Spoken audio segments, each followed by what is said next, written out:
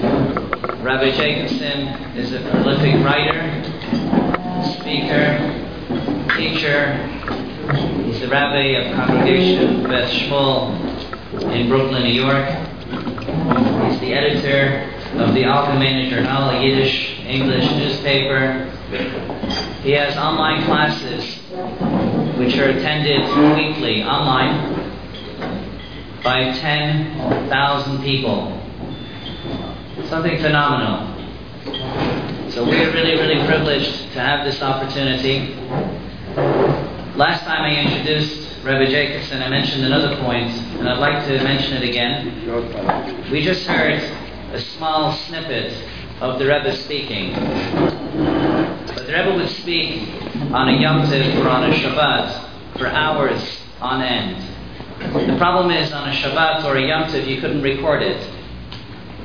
So they would have human recorders, people who would memorize word for word what the Rebbe would say. If you had 2 days of Yom Tov and a Shabbat, and each day the Rebbe would speak for hours, this could accumulate to 12, 15 hours of talk. And to memorize all of that, and Rabbi Jacobson was part of the team that would memorize and later transcribe the Rebbe's talks. So it's really, really a great honor for me to be able to introduce Rabbi Jacobson. And ladies and gentlemen, please, Rabbi Jacobson.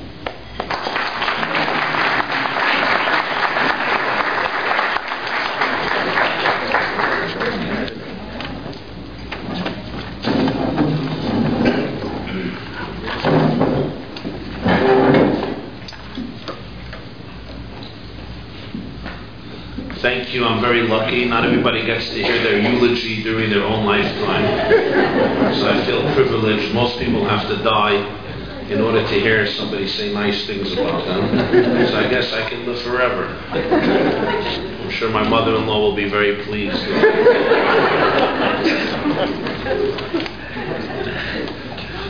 But thank you very much for your kind words. Last time I was in this building was when it was dedicated. How many years ago? 2 years, exactly. 2 years ago, Mazel Tov, at the dedication of this beautiful edifice. And, often Jews dedicate new buildings and then they retire. So it's nice to see 2 years later the vibrancy of the community and its expansiveness from strength to strength. So I'm privileged I moved to be back here 2 years later with all of you. You mentioned, the rabbi graciously mentioned about my position to serve as a human tape recorder or oral scribe, one of the oral scribes of the Lubavitcher Rebbe after his hour-long talks. So I want to begin by sharing with you a little bit about how I got that job. I grew up in Brooklyn, in the Crown Heights section of Brooklyn, New York, the world headquarters of the Chabad movement. And my late father would schlep me every Shabbat afternoon to go attend the gatherings and addresses of the late Lubavitcher Rebbe, which took place every Saturday, every Shabbat at 1:30 in the afternoon and continued for hours.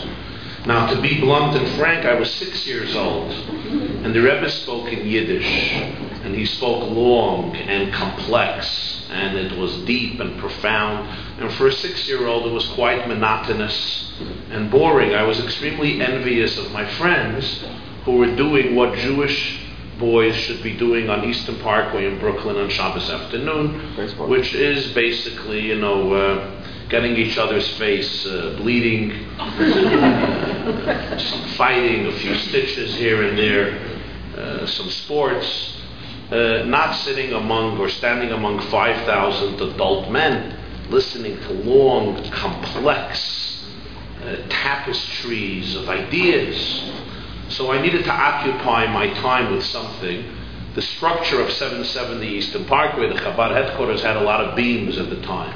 So I would count the beams, and I became an expert on the amount of beams and their exact location in the structure. But when I finished counting the beams, the Rebbe was still talking. So I developed a new skill, and that is, thank God, the one who made the tiles in that building made sure that none of them were symmetrical. So I began counting the tiles on all of the walls, and after months I became an expert on each tile, the exact crevices and shapes and holes in between the tiles. But I mastered that too, and the Rebbe, lo and behold, was still talking. So in desperation, I developed a new scheme. I would take the tzitzit, the fringes of the man sitting near me, and tie them to the tzitzit of the man sitting near him. And I would eagerly anticipate the conclusion of the Lubavitcher Rebbe's talks, waiting for these two men trying to stand up and part ways. The zenith of my sadistic career was one Shabbat when I managed to tie 4 men's tzitzits together. And the 4 men happened to live on the 4 sides of Crown Heights, the east and the west, the south and the north. And this tzitzit campaign of mine went on for months or for years because there was a lot of strategy and mental planning that went into it. It was like when you watch National Geographics, how the beasts, how the animals, choose their target. I had to first of all choose my target. I had to plan. I couldn't be recognized. It all had to be incognito. I mean, there was a lot of extensive planning that went into it.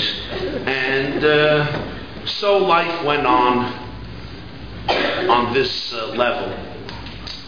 On one Shabbos afternoon, as I was doing my thing, suddenly I see a finger pointing at me, and I take a look, and it was the Lubavitcher Rebbe, who in the middle of one of his addresses was pointing at me.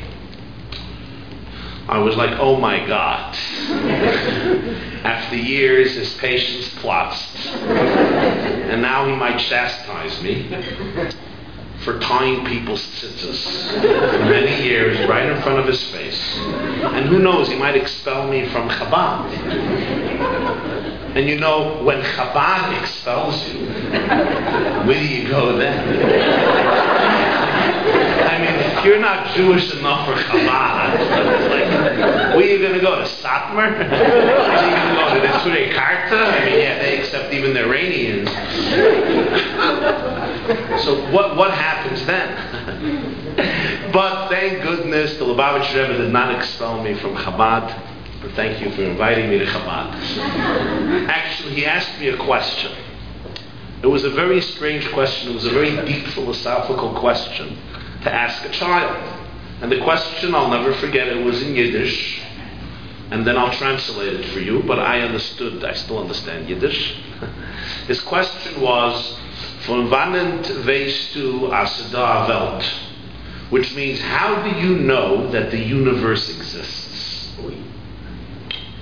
I was stunned. I thought, tzitzis, stop tying tzitzis, get out of this show, get a life, go play somewhere else. It's like, how do you know that the universe exists? First of all, it was a brilliant pedagogical and educational idea. I figured that out only recently, of how to communicate, right? It's like if your child is really getting you upset, just ask him how he knows the world exists. Brilliant. Like, what? How do I know the world exists? I don't know how I know the world exists. I never thought about it. I'm busy tying tzitzis. And the Rebbe was waiting for an answer. And 5,000 eyes were gazing at this little child, young child, including the Lubavitcher Rebbe, waiting for an answer how I know the world existing. And I was thinking to myself, Lubavitcher Rebbe, we live in a democracy, live and let live. I did not disturb you during your talks.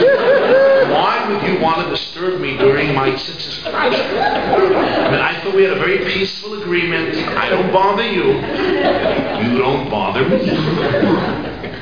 But he would not take his eyes off me, and he wanted an answer. But I was clueless. I did not know what to answer. I didn't know how I knew the world existed. So he waited for like 20 seconds, which seemed like eternity. And when he saw that I wasn't answering, he broke out in a very big smile, almost a laugh, and he answered the question for me. And he told everybody that he's answering the question instead of me. And he said in Yiddish, this child responds, how do I know the world exists? Because the opening of the Bible, the opening of the Torah, Genesis chapter 1, verse 1, reads, Bereshit bara Elokim et hashamayim ve'et haaretz. In the beginning, God created the heavens and the earth. That's how he knows the world exists, because the Torah says that God created the heavens and the earth. It must be that the world exists. The next week, the next Shabbat, I was afraid he might ask me another question of the same nature. So instead of tying tzitzis, I decided I'm going to listen, so that if he asks me the question, I might know what to answer. That's why I told you what he did was very wise. So I listened. And actually I understood some of what he said, and I found it very interesting. So I began listening every week to his talks. And slowly I became drawn into it, and I developed a touch for it, or a skill for it. And since then I sat at his feet until the end, until his illness and his passing, and absorbed many of his talks, repeating them, transcribing them. Until my last breath, I will thank the Almighty for giving me the privilege of sitting at the feet of such a great genius and giant, and absorbing his ideas, his depth, his approaches, his perspectives, and today having the privilege of sharing some of those ideas with audiences, Jews and non-Jews, around the world in various lectures and seminars and retreats and programs, including here this evening. But when I grew up, I went back to the transcript of that talk to see why he asked me this question. What was he talking about? And I observed that he was discussing the innocence of children. That children, unlike adults, have that ability to see the world from a very pristine, sacred and pure perspective. Adults know existence from the stresses and pressures of life. Children, untarnished by the corruption and stress of life, at least relatively to adults, are capable of seeing the world from a very pure place. They know the world exists because the Torah says, in the beginning God created heaven and earth. In other words, they can experience life from the verse, in the beginning God created heaven and earth. You know, it's like the story of the child who asked his mother for $100, so she sent him to her husband, to Daddy. He asked Daddy for $100. Daddy said, $100? Come on. Here is $1. Go buy yourself a can of soda and let me do my thing on the computer, of course. What happens when Daddy and Mommy reject you? So the child goes to God. Child writes a letter to God. Dear God, I really need $100. Mommy said no. Daddy said no. I turn to you. The child put the letter in an envelope, stamped it, and addressed it to the Lord of the USA. It happened in America. The post office gets the letter. The Lord of the USA. Who's that? Who's the Lord of the USA? So they send it to somebody they think matches this description, at least somewhat, President Obama. Barack Obama gets the letter, he opens it, he's very moved by the innocence of a child, asking God for $100. Obama tells his secretary, he says, send the kid $5 in the mail. President Obama is certain a child gets $5 in the mail, he will be overjoyed. The child gets the money and sits down to write a thank you letter to God. This is how the text read. Dear God, thank you so much for sending me $100. However, I notice that for whatever reason, you were compelled to send the money through Washington. Those idiots deducted 95% of taxes before they sent me the rest of the money. So God, I really thank you, but do me a favor next time. Try to send the money directly to me. The innocence of children, the power of children. And so, I always feel that question that the Rebbe asked me as a child was essentially a message. It was an empowering message. That when I travel and speak, to bring people closer to the perspective of life, to a perspective on the world that is synchronized with that verse in the opening of the Torah. In the beginning, God created heaven and earth. A heaven and earth that is a replica, that is a mirror of the world God intended to create, God intended that we live in. Or a world in which there's harmony, both in the macrocosm and in the microcosm. Harmony in the macrocosm and harmony in the microcosm, between the mind, the body, and the soul. Now, the most powerful element in which harmony is often challenged is, of course, in the area of relationships. I don't have to tell you that relationships today are increasingly challenging. And the harmony in relationships, both the harmony within each person themselves and the harmony between spouses, between parents and children, between friends, between family members, between colleagues, business partners, and so forth, is often extremely challenged. I mean, you know the story about the Jewish couple celebrating their 50th anniversary. And at the anniversary, she gets up and says, I want to make a toast to myself for sticking it out with him for 50 years. A toast to him for sticking it out with me for 50 years. And I want to tell you that the 50 years of our marriage have passed like 2 days. People were moved. The Jewish couple, after 50 years, not only are they on speaking terms, but apparently the marriage was so beautiful and heavenly. It just flew by like 2 days. There was, however, one nudnik in the crowd. I assume you know what a nudnik is. There are 3 types of Jews.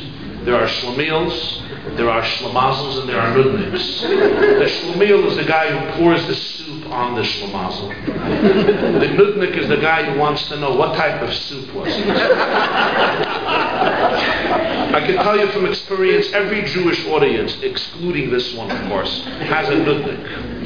The nudnik is the person who asks the right questions at the right time. So the nudnik at the wedding anniversary feast gets up and says, excuse me, ma'am, why do you say that your relationship for 50 years went by like 2 days?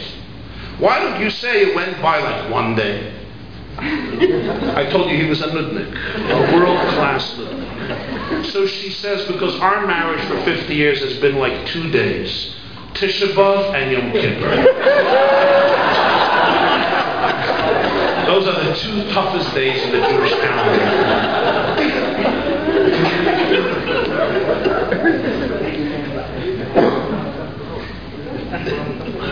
You know, my friends,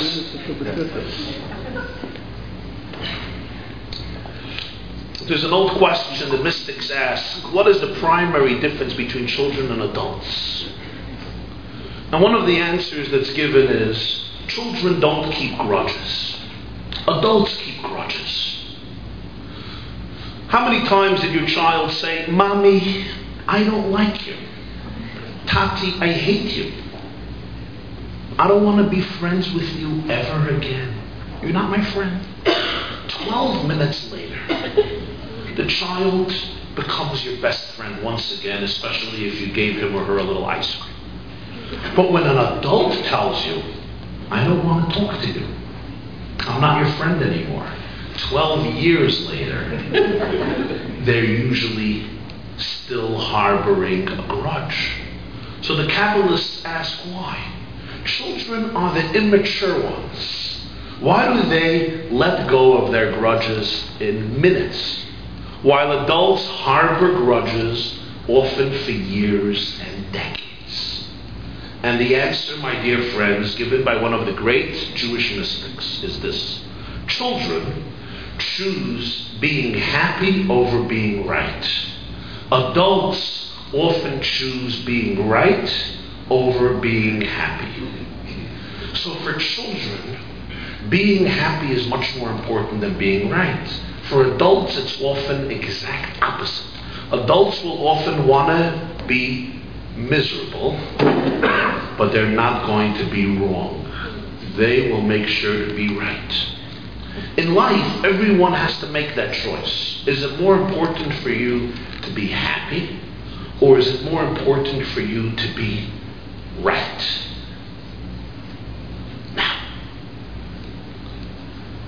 Here, we approach the fundamental question, and that is how? How do we create better harmony? There's no question we are facing, for years now, and it only increases every year, a crisis. It's a crisis in relationships. It's a crisis in harmony.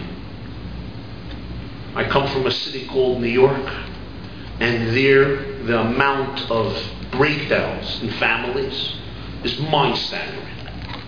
50 or 60% of marriages end up in a divorce. That means every other wedding you attend, every other marriage, after a number of years, is going to fade. More than 1 million children a year are added to the list of fragmented and broken families. In some situations, it saves lives, if there's abuse and so on and so forth. But in most situations, it's not a lifesaver. It's simply the breakdown of a family where a generation, technologically advanced like no generation earlier in history, a generation experiencing prosperity, notwithstanding a recession, unprecedented in previous generations. A generation which in so many ways in high-tech and science and so forth has made incredible advancements. And yet when you put a simple man and woman in a house, they can't get along. Do you remember the family portrait of your family, of the picture that was taken in 1931? You know that family portrait? There are like 18 people in the portrait. Is anybody ever smiling? Nobody, right? Everybody's like this. Nobody ever smiles in those family portraits. But somehow the patriarch and the matriarch, your great-grandparents, were married for 66 years. They produced 12 kids, and they weren't that miserable.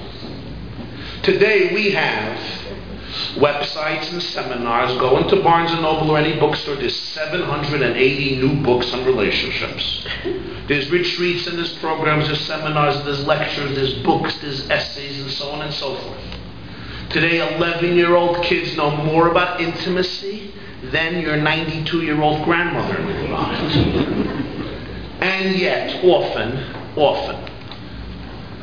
at wedding pictures, everybody is smiling, unlike those portraits. The photographer will shoot you if you don't smile. But a few months later, a few years later, lawyers are involved over settlements because of fighting and quarrels, and so on and so forth. What did my great-grandmother, your great-grandmother, know about harmony that we don't? When Henry Kissinger became the Secretary of State of the U.S., the Prime Minister of Israel's Golda Meir, so she coined him a famous letter in which she looked forward to work with him because Kissinger is a Jew. And you know what he wrote back to her? My dear Mrs. Meir, I have to clarify my priorities. Number one, I am an American citizen. Number two, I am Secretary of State of the U.S. Number three, I happen to be Jewish. So she writes back, that's excellent. That's awesome. Because in Israel, we read from right to left. It was a very clever response. But I want to tell you that in relationships, there's also two ways of reading relationships. There's left to right and right to left. And it's important to talk about the right to left perspective. And that's a perspective I want to share with you this evening, albeit briefly. And I draw on one of the first marriages in Jewish history. At the surface, it's strange, it seems as dysfunctional as a marriage can get, and as problematic as a relationship can get, and it always bothered me and perturbed me whenever I read the story again. And this is a marriage recorded in the book of Genesis, and a marriage that affected every person sitting in this room, whether you like it or don't, or you admit it or not. And that's the marriage of the third patriarch of the Jewish people. His name was Jacob, who fell in love with a woman named Rachel. In the book of Genesis, Jacob meets a girl, beautiful, comely, shapely. Her name is Rachel. And he wants to marry her. And he asks her father. The good old days he used to ask the father. And the father says, sure, for 7 years of labor. And he labors for 7 years. Right, today it's a little different, right? Today you don't ask the father, nor does the father say for 7 years of labor. In fact, there was a story where this guy was dating this girl, and they were dating for years, and she really liked him, and he liked her, and he proposed. And she said, great, but now it's time to talk to my dad. And Dad saw him, and Dad said, I heard great things about you, and I really want to welcome you into the family, and I want you to know, you probably know, that I have a business that is extremely successful. I mean, it's a multi-million-dollar business, and we treat family as our own, and we treat in-laws as our own. So I just want to tell you, at this very moment, as you stretched out your hand in marriage, and my daughter agreed, you become a full-fledged partner. 50% of the shares in my business that I built now belong to you. This man can't believe it. It was a 23-year-old little pisher, as they say. I don't know what's the word for that. 23-year-old schmagegi. And now suddenly, within 5 seconds, he's a multimillionaire. And his future father-in-law says, so I hope to see you tomorrow morning. It's now yours. You'll come in tomorrow morning, 9 o'clock, and I'll take you around. I'll show you what's going on. He says, I would love to, but I'm very sorry, because I have migraine headaches, and whenever I'm between people, I get spasms and I go crazy and I disintegrate and I turn into a pumpkin. So I really would prefer not to do it. He says, okay, no problem. I'll give you a desk. You'll be on the telephone. He says, it's a very big problem when I have telephones. When the telephone rings, I hold telephones. I have very negative reactions. It has to do with rage in my family. My grandfather was an alcoholic. My mother's a codependent. My father's an addictive gambler. There's a lot of issues.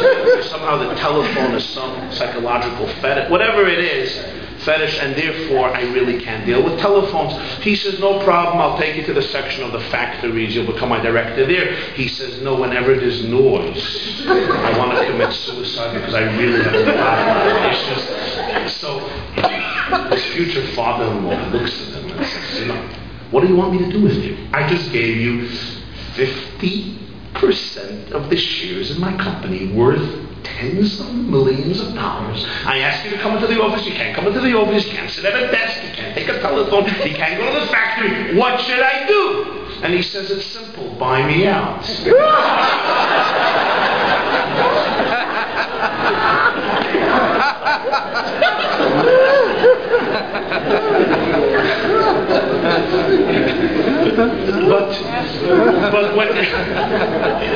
But Jacob actually worked for 7 years in order to be able to marry Rachel. And at the end of 7 years, he tells his future father-in-law, whose name was Laban, I'm ready.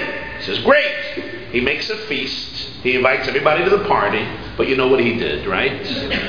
He switched the younger sister with the older sister. Rachel was switched with Leah. And the Torah says Leah did not possess Rachel's beauty.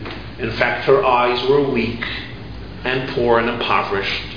But the bride was veiled. So Jacob did not know that he's entering into marriage with Leah instead of Rachel. The party ended, the dancing ended, everybody went home. They paid the caterer, they paid the florist, they paid the musician. $90,000 for flowers, whatever the style was at the time. How about the rabbi? Oh, the rabbi. And what happens is, it's before Edison's day, so there's no electricity. There's no lights. Don't ask me why nobody lit a candle, but they did not. They went to their tent, to their home. It was pitch dark.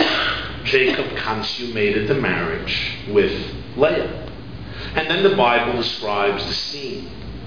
Dawn breaks, sun rises, glimmers of light enter their tent. Jacob takes a look at his side, and he goes, whoops. It's the wrong one. Vayar baboker ve'hinei Leah. In the morning it's Leah. He comes running to his father-in-law and he says, why did you deceive me?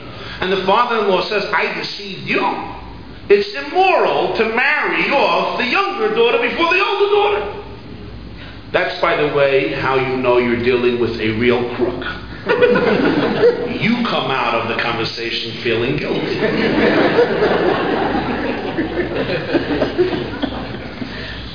Jacob says, can I marry Rachel? His father-in-law says, sure, for another 7 years of work. I'll give you my second daughter. And the Torah says he agrees. He marries Rachel. He works another 7 years. But he loves Rachel more than Leah. He decides to stay married to Leah. But he marries Rachel too. And he loves her more than Leah. This story always perturbed me to no end. I mean, I'm going to ask the men sitting in this room to imagine for a moment that happened to you.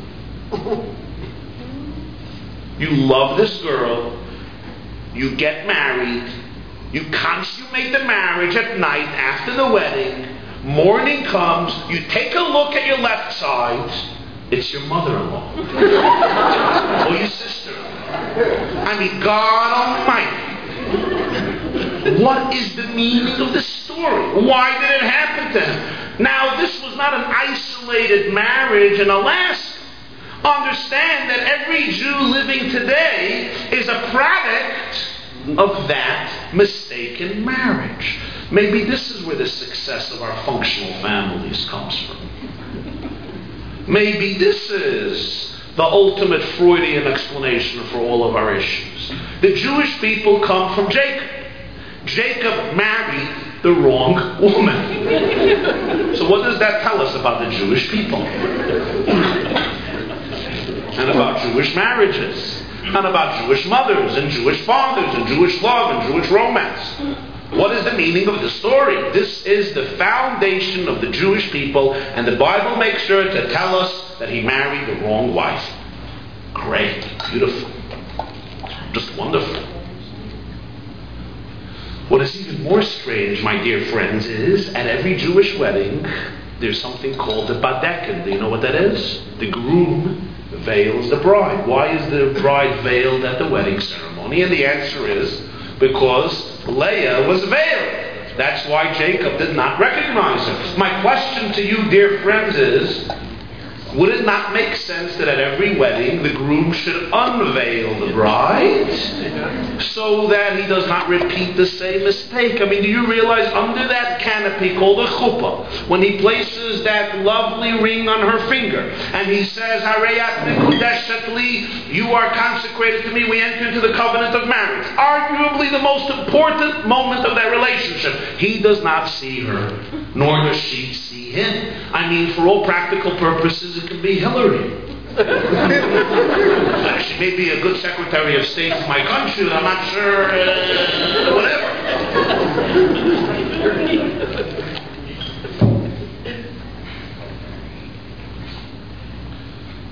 What is the meaning of this? Why are we trying to perpetuate the same tragedy at every Jewish wedding?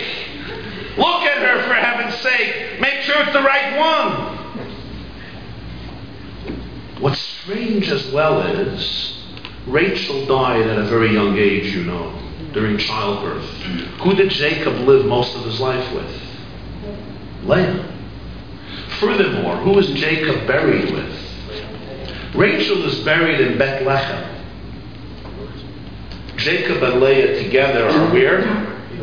In Hebron. In the city of Hebron, in the cave of Machpelah. So 3,600 years later, Jacob and Leah are interred together, not Jacob and Rachel. Why? What's the poetic justice being conveyed here? Friends, tonight I share with you one perspective based on the teachings of Jewish mysticism, of Kabbalah, and of Hasidism.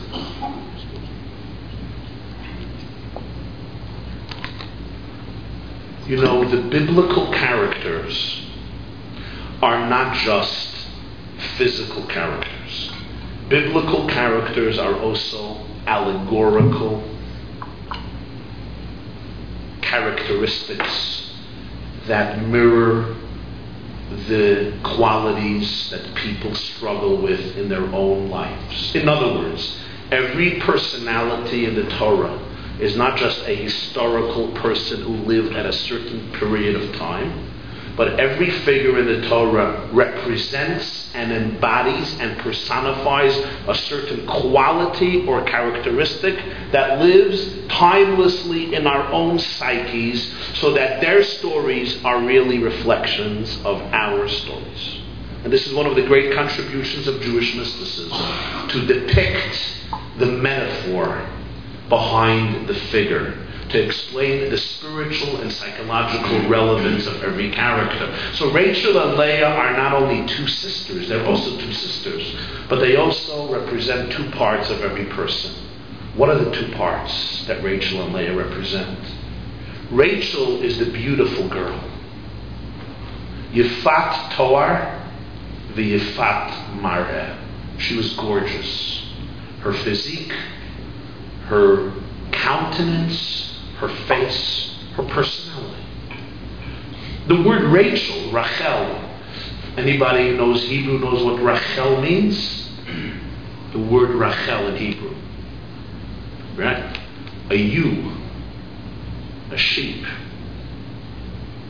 The sheep, the ewe, is a very docile animal, relaxed, serene, bright.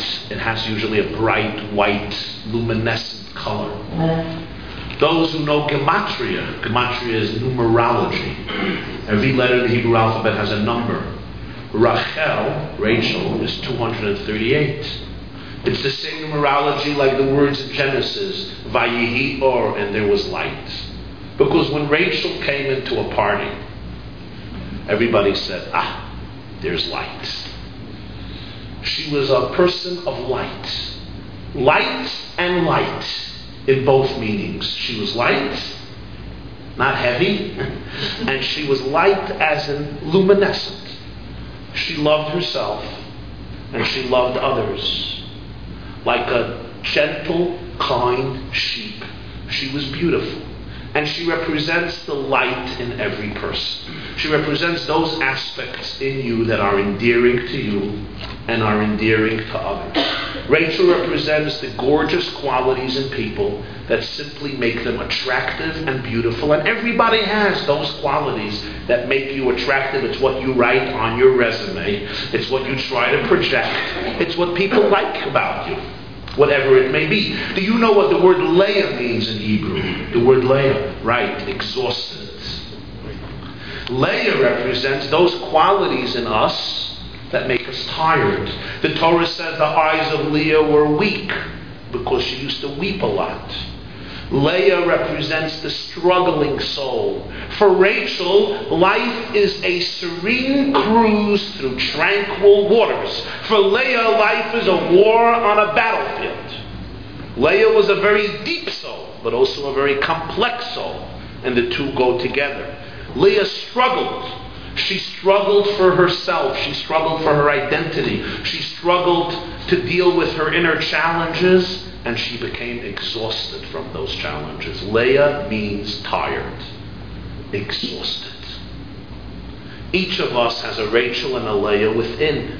We have those aspects of us that are beautiful, comforting, endearing, and we have those aspects within ourselves that make us tired and exhausted. Those are the challenges within you. Those are the questions, the dilemmas, existential ones, psychological ones, emotional ones, spiritual ones. It's the demons, the skeletons, the shadows, and the ghosts. Are there any of those in Toronto that people have to deal with? There is no Rachel or Leah exclusively. We're a composite of both. What's the name of that film? The Good, the Bad, and the Ugly. Now, let's go back to the story. You see, the story of Jacob marrying Leah instead of Rachel is not an isolated story that happened 3,600 years ago. The reason the Torah tells us the story and the reason that happened to the founding father and mothers of the Jewish people is because the Torah is telling us about most marriages since. You see, when you date and when you're engaged and when you're getting married, you usually think that you're married Rachel.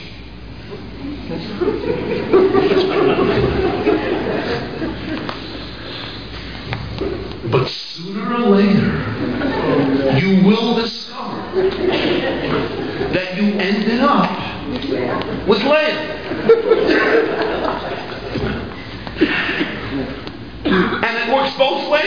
There's the Rachel and Leah in the woman, there's the Rachel and Leah in the man. I concluded a lecture once in Manhattan, and a woman comes over to me afterwards and says, Rabbi Jacobson, may I have a word with you? I said, sure. She says, I have a question.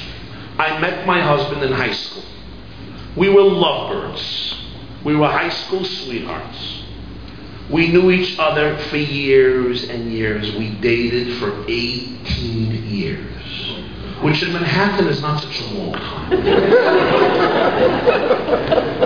We never had a fight. We were darlings. We never had a fight. After 18 years, we started to contemplate marriage. I asked her, why so fast? We contemplated marriage for a year, 2 years. After 20 years, we got married. Now it's been 8 months, and we're fighting all the time. And she wanted to understand how that happened. For 20 years, peace, paradise, tranquility. Now, after the wedding, almost a year, they're quarreling. I told her, my dear woman, it's very simple.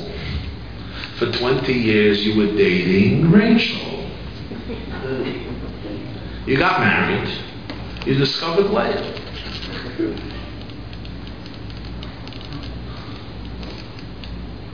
You see, and this is what many women don't understand. As long as a guy is dating you twice a week, but at the end of the date, you both have the freedom to go your own ways. So for those few hours, he can behave as though he was a member of the human race. For those few hours, he can disprove Charles Darwin. He opens the door of your car. You walk in, you feel like a princess. He closes the door, he gets into the car, he looks you in your eyes and he says, share with me everything that transpired in your life during the last 24 hours. And when you're done talking about that after 2 hours, he says, now go back 48 hours and 72 hours. And you're delighted by his sensitivity combined with his depth and wisdom and humor. And it all works dandy as long as 9:30, 10 o'clock p.m. he drops you off at your place. And he goes back to his place. And when he walks into his apartment or his house and he throws off his shoes and then his socks. One shoe in the east and one shoe in the west. One sock in the north, one sock in the south. There's no woman telling him how disgusting and grotesque and appalling and narcissistic and selfish and insensitive his behavior is.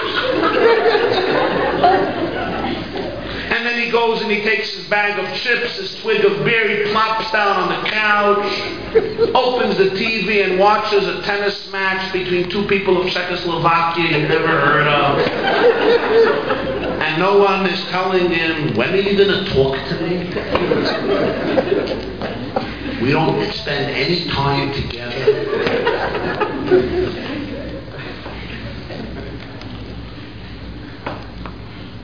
And he's watching this tennis match for hours, eating chips. The whole couch is now oily. He falls asleep at 12:30, snoring on the couch, in his clothes, wakes up 2 in the morning like a hippopotamus. He walks to his bedroom. Half of his bed is filled with laundry. He goes to sleep and nobody comments about what a disgusting human being he is. But after you get married, suddenly you realize things. I mean, the first thing you realize is what the bathroom looks like after his showers. Noah's flood doesn't really describe it. I mean, the Katrina disaster in New Orleans, maybe. What is worse, after his shower, most men use the wrong towels with which to dry up their bodies. They use the towels with the tassels on the bottom. Those morons called men don't realize that you have to distinguish between 2 categories of towels. Towels that are made to use to dry your body, and towels of sole raison d'etre is to create artistic symmetry between the wallpaper and the rug, the toothpaste and the toilet. And this idiot Mazel Shlemiel is using these towels to wipe his body, and you're supposed to stay married to him.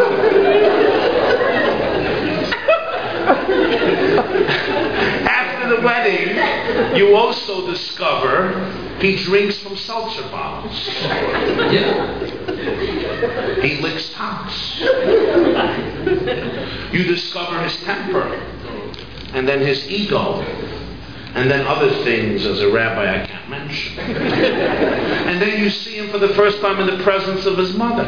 And from a macho, self-confident guy, he's reduced to an ant. He can't finish sentences. Not to give his mother nachas. She might think he's having a functional life. That will reduce her anxiety, and a Jewish boy does not do that to his mother. So when she asks him, how you doing? He's like, I'm doing? Where are you going to live? Who says I'm living? So she can go home feeling guilty. All these qualities you discover after marriage.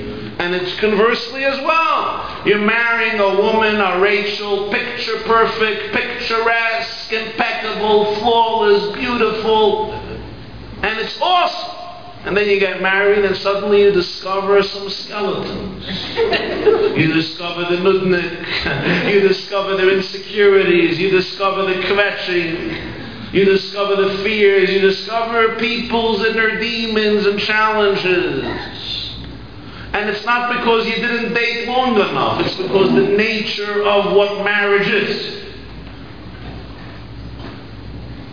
So you date Rachel, but you marry Leah.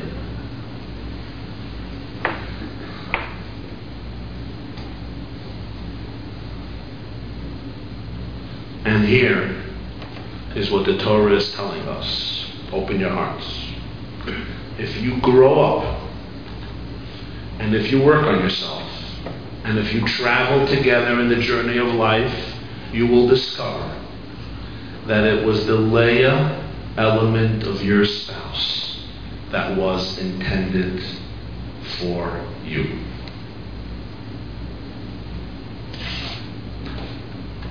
Because the Rachel element of your spouse is those aspects of your spouse that suit your ego, that suit your imagination, that sit well with your initial identity and character. They don't challenge you to take someone else seriously. The Leah elements of your spouse rattle your system. They shock the hell out of your imagination. They shake you up to your core, and you could do two things. You can either run, or conversely you can crush, or conversely a third option, and that is become the person you're capable of becoming. Nietzsche was right when he said, Friedrich Nietzsche, the German philosopher, who said, we don't love other people, we love our version of them. When you date somebody, when you marry somebody, who do you love? Do you love her or do you love your version of her? There are two wives, there are two husbands. There's your wife and there's your version of your wife. There's your husband and there's your version of your husband. Which one do you love? Rachel represents those qualities of my wife or my husband that sit well with my expectations. It's the spouse that I dreamt of. It's the spouse that I can put into my BlackBerry and iPhone. It's the spouse that I can compress to suit my needs. It's the spouse that I always imagined I would be able to hold hands with, walk on the beach, listen to Bach, and let the poetry flow from my mouth like milk and honey. But then there is marriage, and suddenly I discover Leah, I discover my real spouse. And here I'm like, whoa, God Almighty. There are 5 billion people in the world. Why me? A woman once called up, she saw a classified ad in the New York Times for picking lemons. So she phones. The guy says, do you have experience with picking lemons? I don't know if you ever harvested lemons. It's not an easy tree to harvest. She says, I've had a lot of experience in picking lemons. I've been married 3 times. There was a guy the other day in the cemetery on Bathurst and Roslyn, and he's standing, a young guy, and he watches an old woman standing at a tombstone. And she's talking to the tombstone and she's weeping. Why did you have to die? Why did you have to die? And he approaches her and says, who died? And she says, my husband's first wife.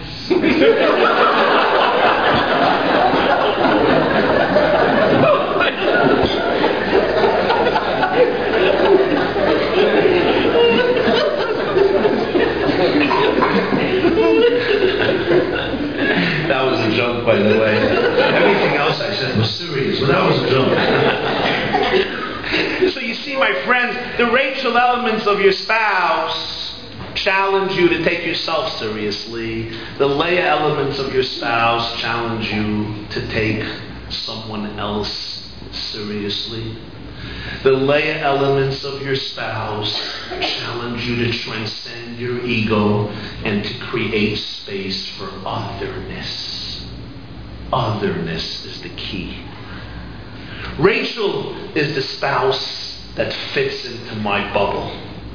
Rachel is the spouse that works for my ego. Leah is the spouse that challenges so much of me and therefore forces me to create a space for someone who's not me. And what is the essence of a relationship? What is at the core of the drama, the mystique, the challenge, and the blessing of a relationship if not creating space for otherness and becoming what you're capable of becoming in that difficult, sometimes difficult, but blessed process. Back to the story of Jacob. You know why the Torah tells us the story? You know what happened? Because the Torah is telling us this simple message. When you're getting married, you must know something. And that is, if you're not ready to marry Leah, don't get married. If you're only ready to marry Rachel, you're basically ready to marry yourself. Do that. And maybe one day somebody will convince the Supreme Court that marriage to the self should be recognized with a tax discount, especially if you have a split personality. In fact, I think it would make for a wonderful marriage. No divorce, not too much fighting. Marry yourself. I like myself. I want to marry myself. And I cannot guarantee you that in 10 years that will not be recognized. But if you're ready only to marry Rachel, you're not ready for marriage. Because marriage means creating space for the totality of the other person. You see now why we cover the bride during the wedding? When we place the ring on her finger, she has to be covered. You know why? What the groom is telling her through that gesture is, I'm committed to love not only the part of you that I see tonight. I'm committed to love also the part of you that I will see in a year, in 5 years, and in 15 years from now. Life changes people. There's no life that doesn't change people. We grow. We suffer losses. We endure challenges. Hopefully we have children. We grow in so many ways. Our bodies change. Our psyches develop in so many different directions. I cover her face to say, I am making a space for you, not only for the Rachel, but also for the Leah. I know that there are parts of you that I don't see tonight. I can't see tonight. Even if we dated for a long time, how can I know everything. You don't even know everything about yourself, certainly not what the future will bring. And tonight I'm creating that space for you. Tonight I am committed to love not only Rachel, but also Leah. And what happens in life is Rachel dies and Jacob remains with Leah. Psychologically, what that means is the image of your spouse as a picture-perfect, impeccable and flawless creature dies away with time as the two sisters must merge into one being. And as couples grow together and work on themselves, the two sisters become one in their life, where you begin to cherish, love, and accept the totality of the other person. This does not mean that abuse should be tolerated and welcomed. This does not mean that when my husband is doing something that's unacceptable, I should say, "Great, Leah!" No. Leah was a workout person. Leah was a righteous woman. Leah was a deeper woman than Rachel. But Leah had to fight for herself.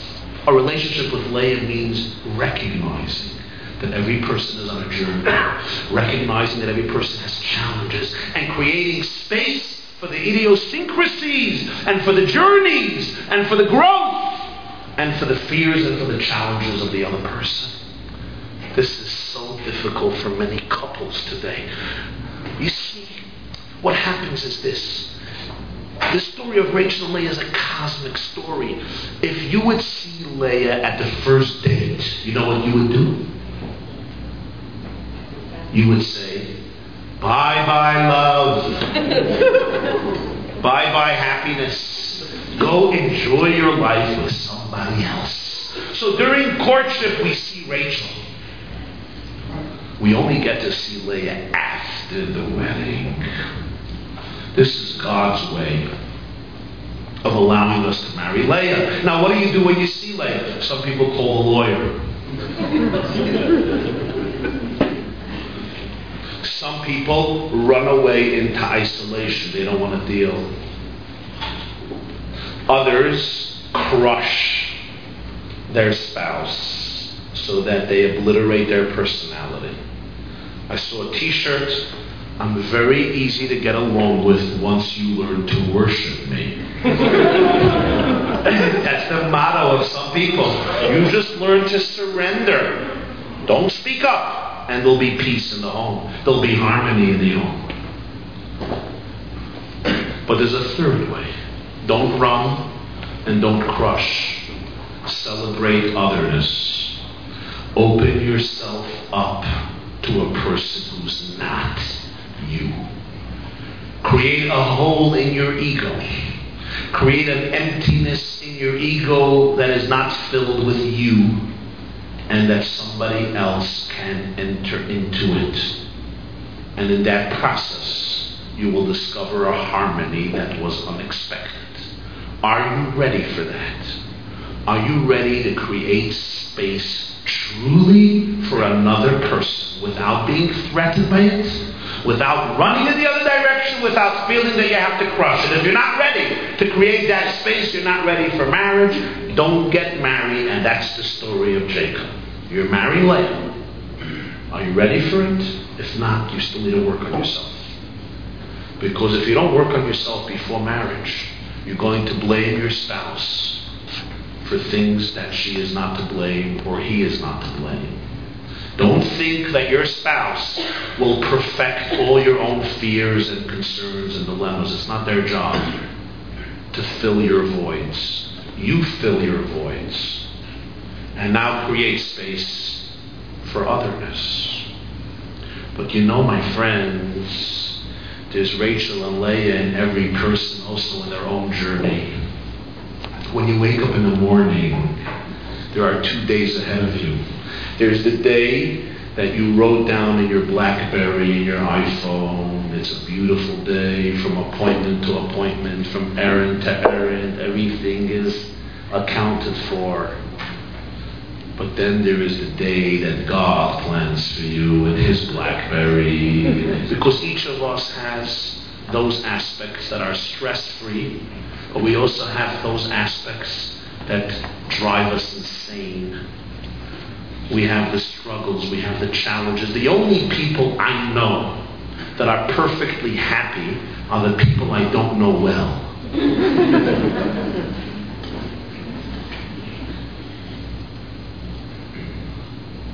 But everybody else struggles, each in their own way. And it's embracing that dynamic of your life, realizing that it's in your struggles, if you have the courage to look them in their eyes, that will allow you to reach the destination for which your soul came down to this world, in which you will reach your ultimate harmony, your ultimate depth. So, my friends, this guy really was short of breath. He went up the steps to Chabad tonight, and he could barely breathe. So his wife is very concerned. Monday morning, she makes an appointment for him. They go to the doctor. The doctor checks him out for a full hour, sends him out of the office, calls in his wife. The doctor says, I have very bad news for you. Your husband works too hard. He's deteriorating. I don't see a way out. He's going down and down. In a year or two, he'll just lose his energy. He's finished. The wife says, is there anything I can do to help him? The doctor says, yes. Take a pen and paper and write down 5 instructions and follow them for the next 10 months. If you do these 5 things for 10 months, I promise you, his stress level will decrease and will bring him back slowly to health. She takes out a pen and paper and tells the doctor to go ahead. The doctor says, number 1, when your husband comes home from work every night, dinner must be ready. On the table, with a plastic over it to retain the heat. There's no such a thing when he comes home, you're on the telephone contemplating what you would like to make for dinner. Or talking to your friend about what she made for dinner. No. Supper must be ready for him. He works very hard. And what should be for dinner? Dinner must be 6-7 courses. And the food you serve must be authentic food. Which means not soybeans, tofu, barley kernels, and some frozen yogurt for dessert, or a granola bar, or a new healthy bar of chocolate that you discovered and you cut up into 19 pieces and give him 1 piece. No, you got to serve him real food. Food that is killing people all over the place, like rice and meat and potato and pasta. That's the food that nourishes him. And he should eat to the point that he can't breathe anymore. And that's what he eats. Which is, by the way, sometimes not such bad advice, by the way. I'm going to tell the women, you have to know 2 things about men. They have to be fed and watered. And sometimes it doesn't get so much more complicated than that. A woman once came to see me, she wants to get divorced. I said, why? She tells me my husband is an undomesticated, selfish beast. I happen to know her husband. It was a little strange to me. He actually was a nice guy. He was a nice guy. She tells me, you don't know him. I know him. I didn't say anything. I asked her, tell me, what time does he come home from work? She tells me he comes home 6. I say, what time do you serve dinner? He says, usually 8. I said, your husband is not an undomesticated, wild, selfish beast. He's simply a hungry animal.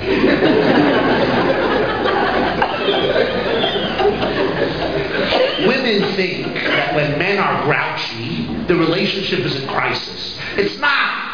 Feed the guy. Feed him 9 courses until he can't breathe and he'll become an angel. Not always. Some men are really lemons and you gotta take them to therapy. But not all of them. Some of them just have to eat till their stomach explodes and then they're the nicest people in the world. Try it, and instead of spending $18,000 on therapy, give the money to me or to Chabad, and just feed the guy and be nice. I promise you. I have saved marriages with this advice. Women don't realize, because men, when they're hungry, don't complain about how hungry they are. Men don't walk around the house saying they're hungry. They just get angry and upset about everything. The pen is in the wrong place, they freak out. The guy couldn't care less where the pen is or where the keys are. He's just starving. They're just too macho. They can't admit how hungry they are. Women don't understand that, because when women are hungry, all they do is they walk around the house saying how hungry they are. I haven't eaten all day. Rosh, I can't eat. So the smart husband looks at his wife and says, "You're hungry?" She says, "I'm starving. I haven't eaten today. I haven't eaten yesterday." So the brilliant man says, "So go eat." Do you think your wife doesn't know that when you're hungry you're supposed to eat? She doesn't want it. She wants to complain how hungry she is, and she wants you to empathize and tell her, not only have you not eaten today, you haven't eaten yesterday, you haven't eaten 3 days ago. In fact, you haven't had a meal since the day I met you, nor have you slept one night. In fact, tomorrow I'm going to transmit your name to the Guinness Book of World Records as a woman who hasn't eaten and slept 13 years straight. But the trick is you gotta mean it, because if you don't mean it, it's gonna come back to bite you. Don't blame me then. You gotta be sincere. Indeed, your wife has not had a normal meal in many, many years. It's a fact. So women don't understand that when men are hungry, they don't talk about food. They're just upset about everything in the world. They want to move when they're hungry. They're ready to sell the house. They're ready to change jobs. Just give the guy a meal and they'll be quiet. Again, not always. Your husband needs therapy. But a lot of them just need a little food. So this is the first instruction. We're in the doctor's office, remember. I'm in the middle of a story. So this is the first instruction the doctor gave her. He got to eat and eat. The second instruction the doctor said, when he finishes eating, even if he offers to clean up, reject it. Refuse to take help. You got to tell him, "Darling, you had a hard day at work. I appreciate so much what you do, and I really don't want to burden you in the house. You know me, what am I? I'm a housewife. I really do nothing. Just raise a couple of kids, do the laundry, I mop sometimes. But you really work hard, so don't help me clean up. Don't help me clean up. I had a perfect day. I'm not tired at all. You go, watch Larry King, do Seinfeld on the couch. I will clean up. I'll put away the dishes. I'll sweep. I'll mop. I'll do the laundry. And at 3 a.m. when I'm done, I'll join you on the couch for the honeymooners." Or "I Love Lucy" or MASH or whatever, I don't know. The third instruction the doctor says, you have to compliment your husband 20 times a day. You have to tell him, "I know you certainly should have been the Prime Minister of Israel." Or certainly of Canada, President of the US, the leader of the free world, really. I mean, with your brilliance, unbelievable. 20 times a day, your husband's ego has to be massaged by you. Advice number 4, the doctor tells her, I can't repeat publicly. Advice number 5, the doctor says, you could never disagree with your husband again. Whatever he says, you must truly agree with him. If you do this for 10 months, his stress level will decrease. We'll be able to save his life. The woman finishes writing. She leaves the office. They get into the car to go home. Her husband looks at her and says, "You were by the doctor after the checkup. Tell me, what did the doctor tell you?" The woman looks at her husband and says, "The doctor said that you are going to die."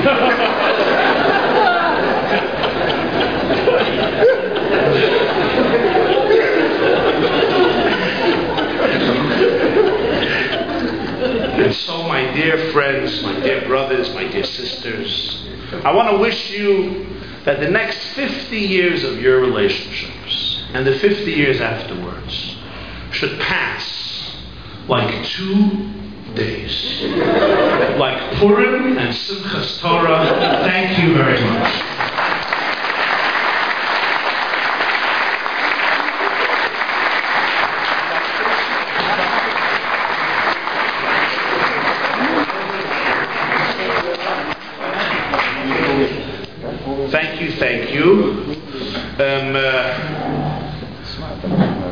Before you go home to start arguing about who I was talking about, and who's the Rachel in the relationship, and who's the Leah in the relationship, and so on and so forth, I will take a few questions, or objections, or as good Jews, alternate speeches, but I will ask you to keep them short. But before I take the questions, I'm going to express my gratitude to the Rabbi and Rebbitzin for giving me the privilege once again, I think this is my third time here, right? My third time, once again, of addressing this beautiful, warm, hospitable, and most important, humorous community. Not all Jews know how to laugh at jokes. Some people think it's a conspiracy.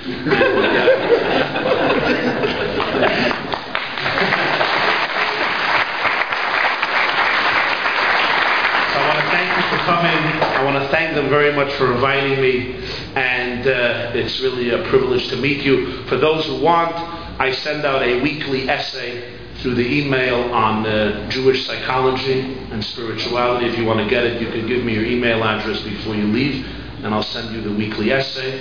And now we're going to take a few questions. We're going to need somebody to break the ice, and we can't rely on the men. Unless they'll surprise us, we'll see. Anybody? Any questions? Mamish, no? Yes. I knew it, yeah. I was going to ask, we've heard so many times that embrace the difficulties, you have to pick up, I'll try. You have to embrace the difficulties, you have to accept the challenges and all that stuff. But my question is how? I got 20 seconds. She says, I've heard in the past you spoke, embrace your difficulties, accept your challenges, but how? The best advice I give is assassination.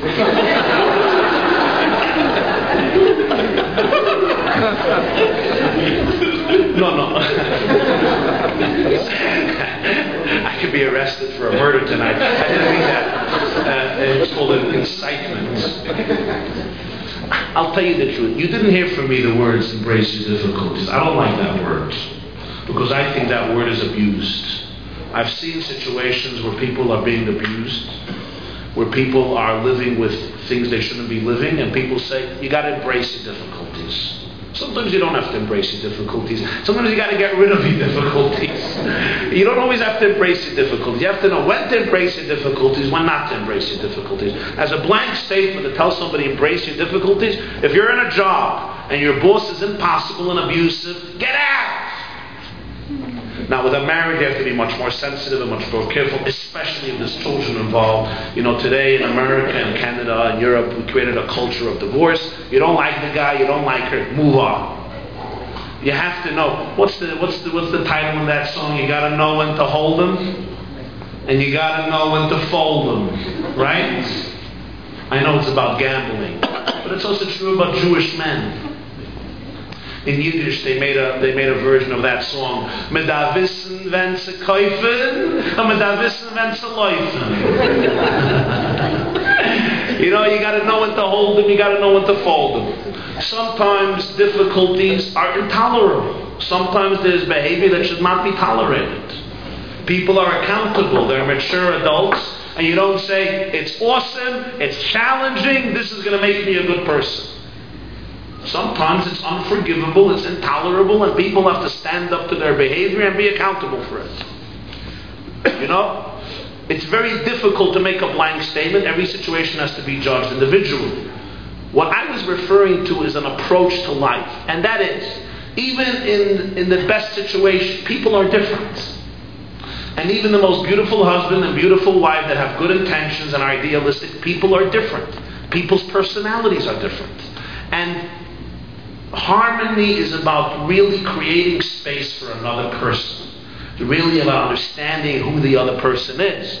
This doesn't mean every difficulty should be embraced and accepted, but it means generally I have to really appreciate who the other person is and not try to turn them into what I want them to be. It's true also with children. You cannot make your children into what you want them to be. You have to know who your children are and create an environment for them to be them. This doesn't mean all behavior of children is acceptable. It's not.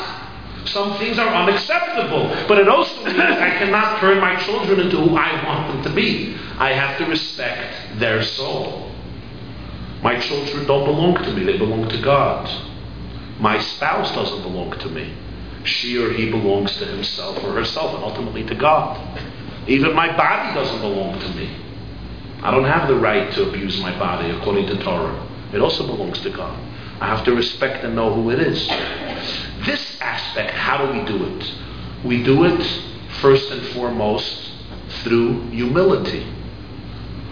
Prayer is very helpful for this. Study is very helpful for this.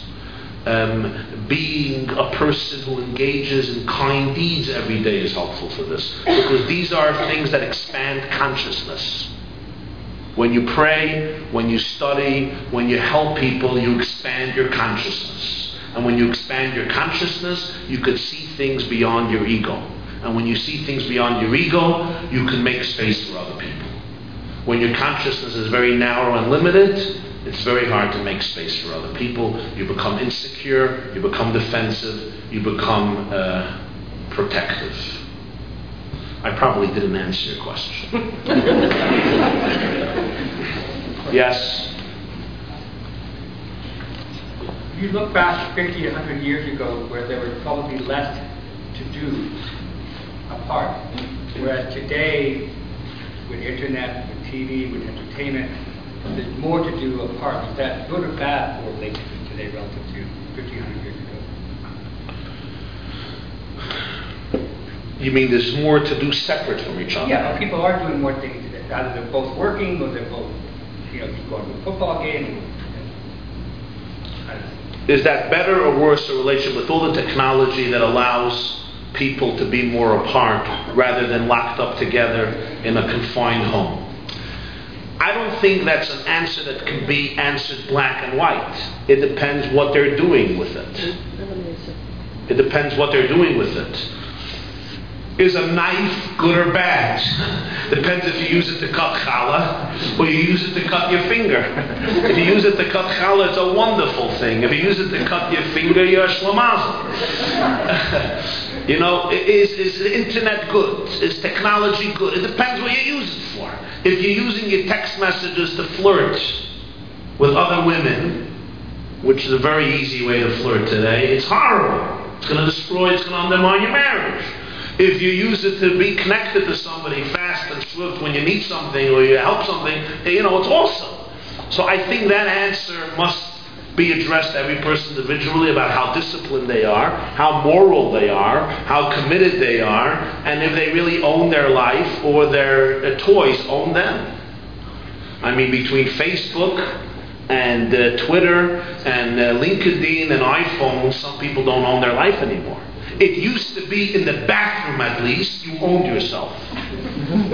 When you were in the shower, in the bathtub, on the toilet, you owned yourself. Not anymore. You're texting, you're answering emails. There's no space today you call your own. Even in sleep, the text buzzes and you're awake. So some people don't own themselves anymore. They belong to the whole world besides themselves. That's not good. That's not good. You have to have a space that you call your own. And that's very important. It's important for a relationship with yourself. It's important for a relationship with your spouse. It's important for a relationship. I was listening to a conversation, it's embarrassing to say, but I'll share it with you. I was listening to a conversation of my children. And my wife asked them if they want me to read a book to them, if they want me to read a storybook to them at night, which I do sometimes. And one of my sons said, no, I don't want Tati to read a book. So she said, why? He said, because Tati is always checking his phone. And it's very annoying. I don't want him to read the book. Right? Now I thought to myself, I put the phone on the side, and every few pages, I take a look. Right? For me, that's perfect. But in my children's imagination, that was a very powerful statement. And I learned a lesson. And the lesson I learned was, during homework and during reading a book, the cell phone goes off.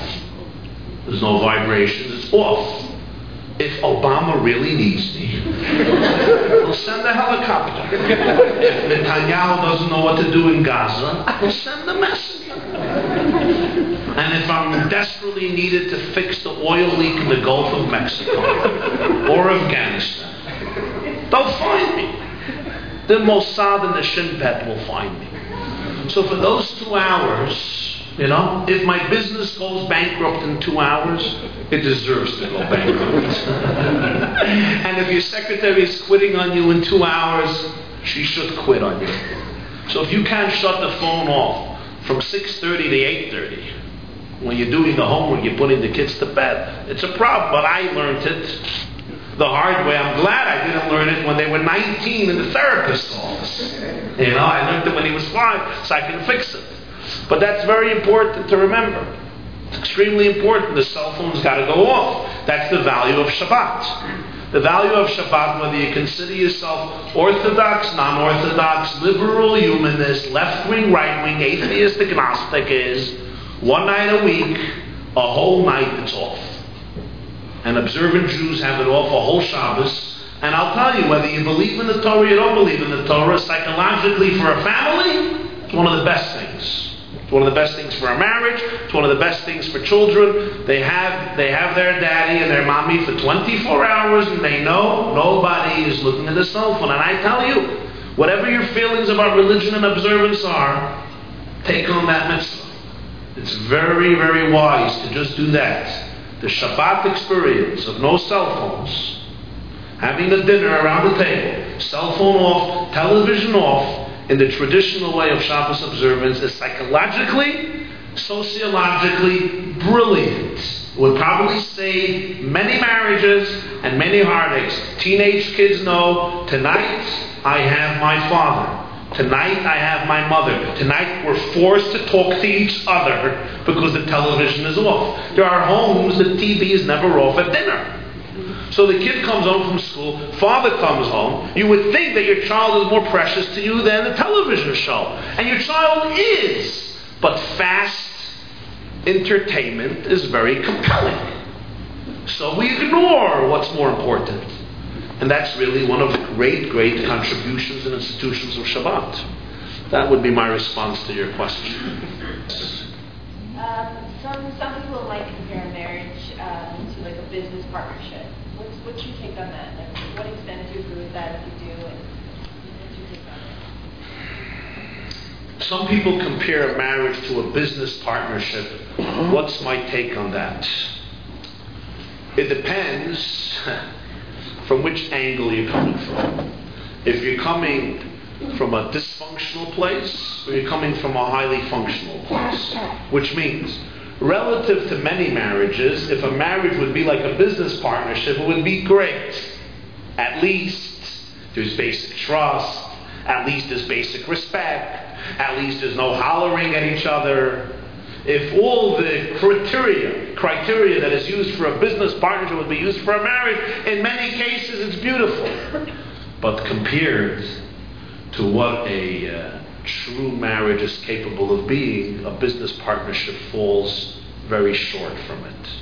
Because a business partnership, by definition, is based on the fact that we are two separate individuals. We just have a common interest. It's called making money. It's called growing this business. And for that common interest, we realize that we have to do things for each other. I'm in the business, you're in the business, we both want this common goal, and therefore we behave a certain way. It's much better than an abusive marriage, of course, than a disrespectful marriage. But really a marriage is far deeper than that. A marriage in the Jewish perspective is a fusion of souls. It's where two people not only have a common interest, and that is we have kids that we both like, or we have a home that we both live in, or we eat at the same table. So basically, let's just behave towards each other. But rather, a real marriage is two souls become one. In the Jewish tradition, the Zohar, which is the basic Kabbalistic text, says a husband and a wife become two halves of one soul. That concept of fusion is what a real marriage is. We're not just in a partnership because we have certain common interests, but rather we are two people, two souls, two personalities, and we have to remain two personalities because that's the beauty of marriage, which actually congeal and become one. A husband and a wife, in the true definition of marriage, ought to see each other as one. Two, and yet one. Our lives are one. Our values are one. Our mission statement is one. Our lives merge into a seamless whole. I may be far away from my wife. We may be involved at the moment in two very different things, but we're still one in that difference. In that sense, it transcends a business partnership very significantly and very dramatically.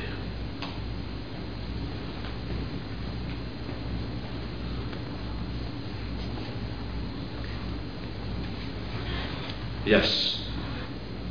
Trying to focus on the positive. What Why would you want to do that?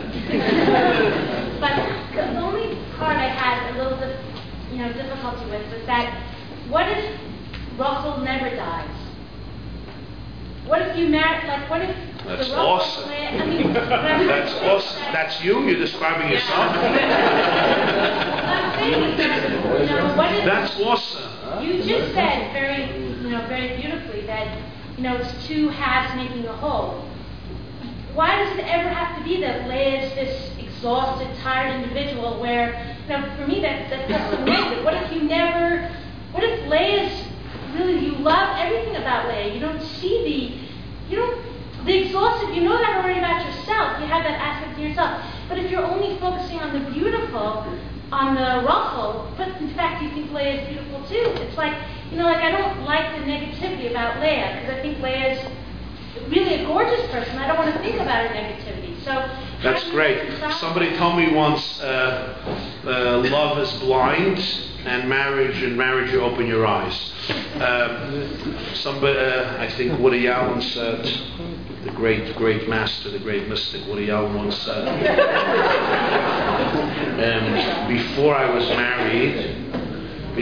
married, I was incomplete. Now I got married and I'm finished. and you resent that, and I like that. Finally, some romance from a lovely young woman who's completely Rachel, and her husband is Rachel. So you're just like me. My wife is also Rachel. I'm Leah, she's Rachel. So but you're allowed to say you're Leah. You know what I'm saying? But I'm just saying Listen. Here's the deal. People think being complete and finishing something is the same thing. But completion and being finished is not the same thing. If you marry the right woman, you're complete. If you marry the wrong woman, you're finished. Now, what happens if the wrong woman who you married catches you with the right woman who you didn't marry? Then you're completely finished.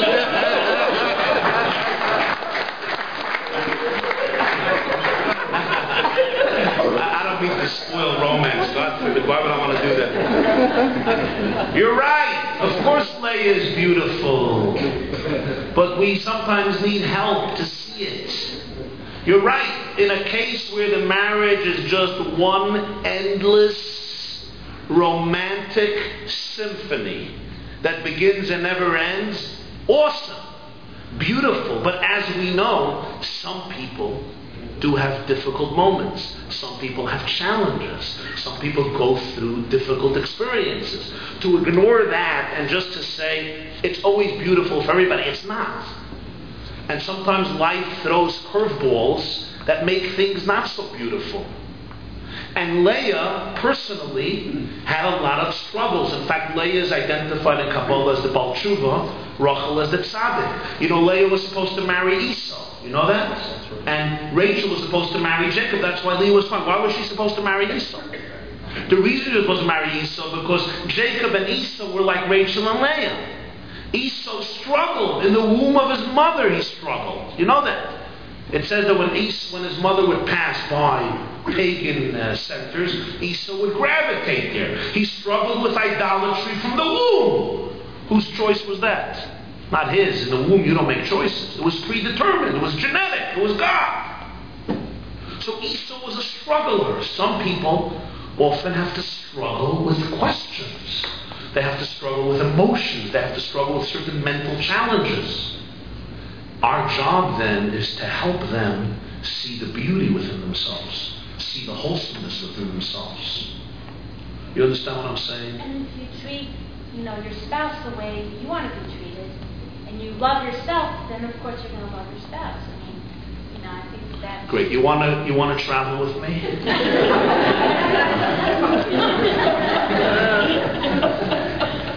I'll describe Leah, you describe Rachel. How's that?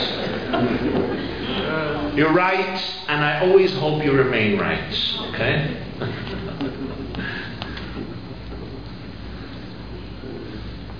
Anybody else? We're all perfect. You're perfect. I know. The only time you made a mistake was a few years ago. I think you thought you made a mistake. That was probably your own mistake. I'm finished. Any other questions? Feel free to share. There's no taboos here. No one judges anybody else. We're all in the same boat. I have a Torah question. Yes. You originally noted that the Torah, you're suggesting the Torah is teaching us about Leah and Rachel. Technically, Jacob marries four women. Oh. But I have a point. You really want to take them to therapy? He has the maidservants of each one. But when, later on, if he is going to acknowledge Leah as the one he really truly loves or should love, or etc., technically he doesn't, because he ends up going to Bilhah's bed most of the time, and Reuben gets penalized for that because he moves the bed to hit what he thinks is an insult to his mother, and actually he's looked at as almost incest. Right? The Torah even depicts all this. So technically he's still going to Rachel's side because the woman that he's with is Rachel's maidservant. That's just a curious thought concerning the... Acknowledged, point well taken. The truth is that Leah's greatness is that there's always a little distance between her and Jacob. That's what creates Leah. You understand what I'm saying? Yes. There is a little distance. Sometimes distance is the way of the relationship. That's really what makes Leah Leah. There's two journeys in life. There's people who are close to God by being close to God, and there's people who are close to God by struggling with God. That's also a relationship. They're fighting for it. Very nice point you made. Okay, we'll take a question because some couples have to go home to discuss some issues. Anybody for a question? Huh? Okay, so yes. So how do you make room for Leah? Oh. So how do you make room for Leah? Find another room. Huh? Do another room. How do you make room for Leah? One is you buy her a one-way ticket. No, I'm just joking. How do you make room for Leah?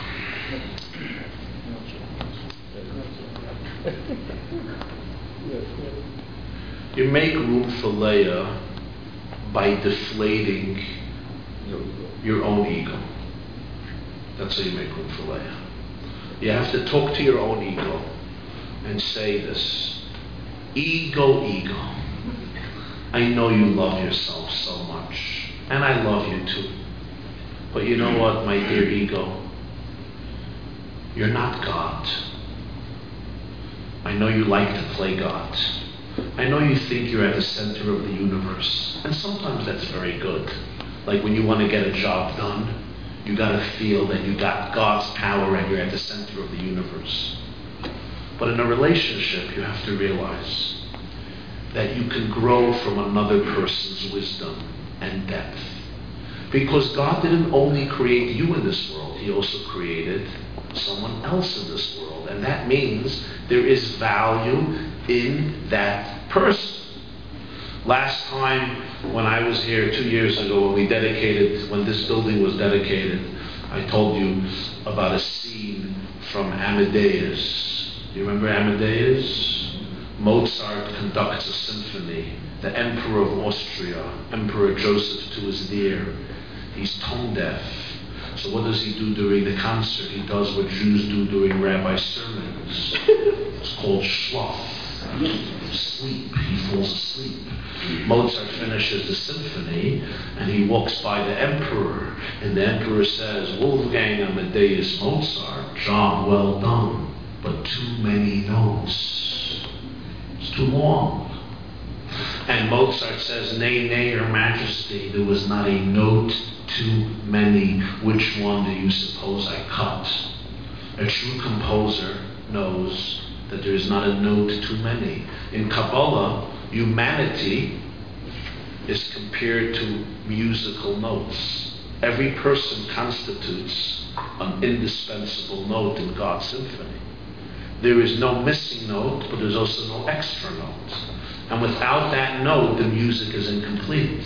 So I have to tell my ego, I know you think you're at the center of the universe, but there's really another person who's equally divine and whose presence can really enrich you. And therefore, listen. Listen. Don't fall asleep when your wife is talking. Listen.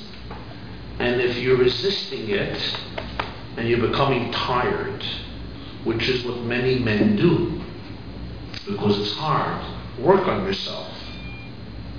Send them my regards.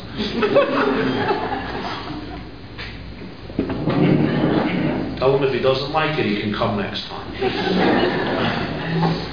Work on yourself and listen. Now, sometimes I have to say, in all fairness to men, because I don't have anything against men, by the way.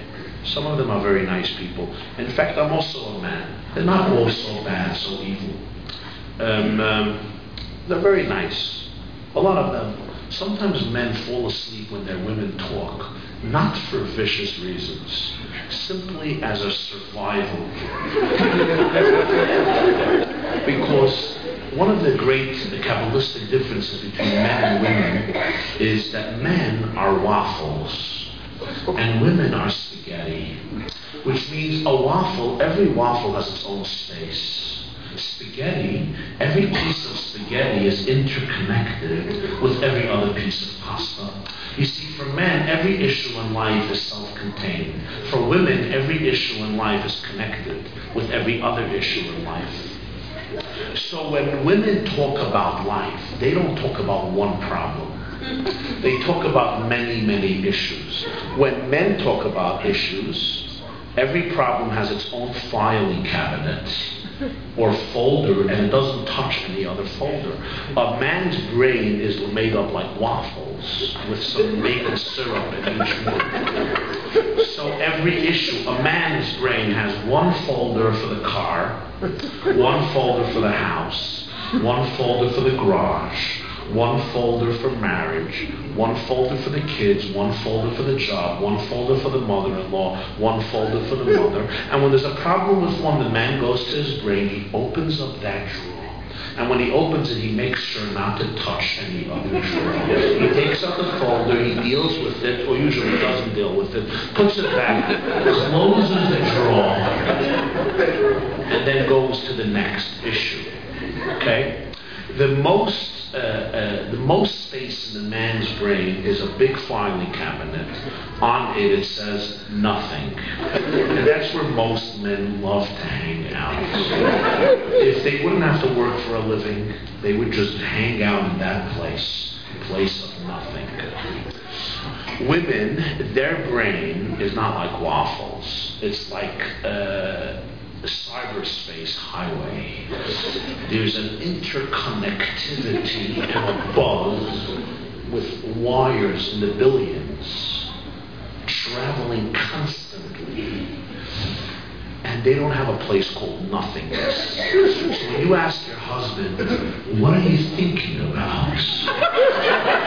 It's like nothing. nothing women hate here more than that. You start suspecting that he's not interested in the relationship. He doesn't want to talk to you. No. We just like hanging out in the nothing zone. When we say nothing, we mean nothing. It's not offensive. It's not complicated. We just like the nothing zone. Women don't know what nothingness is. What do you mean? Life is always vibrant and alive. There's something going on every moment of the day, and every spaghetti is connected with another 100,000 pieces of spaghetti. So finally, when you convince your husband to sit down on your couch and not take a paper and listen to you, he's really trying to listen. But then the conversation starts.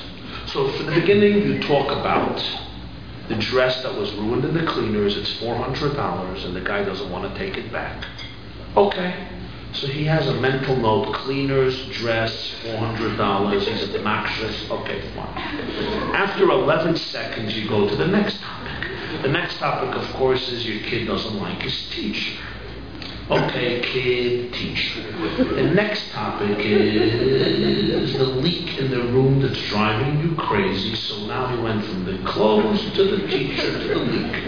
Then you discussed cleaning help that you don't have.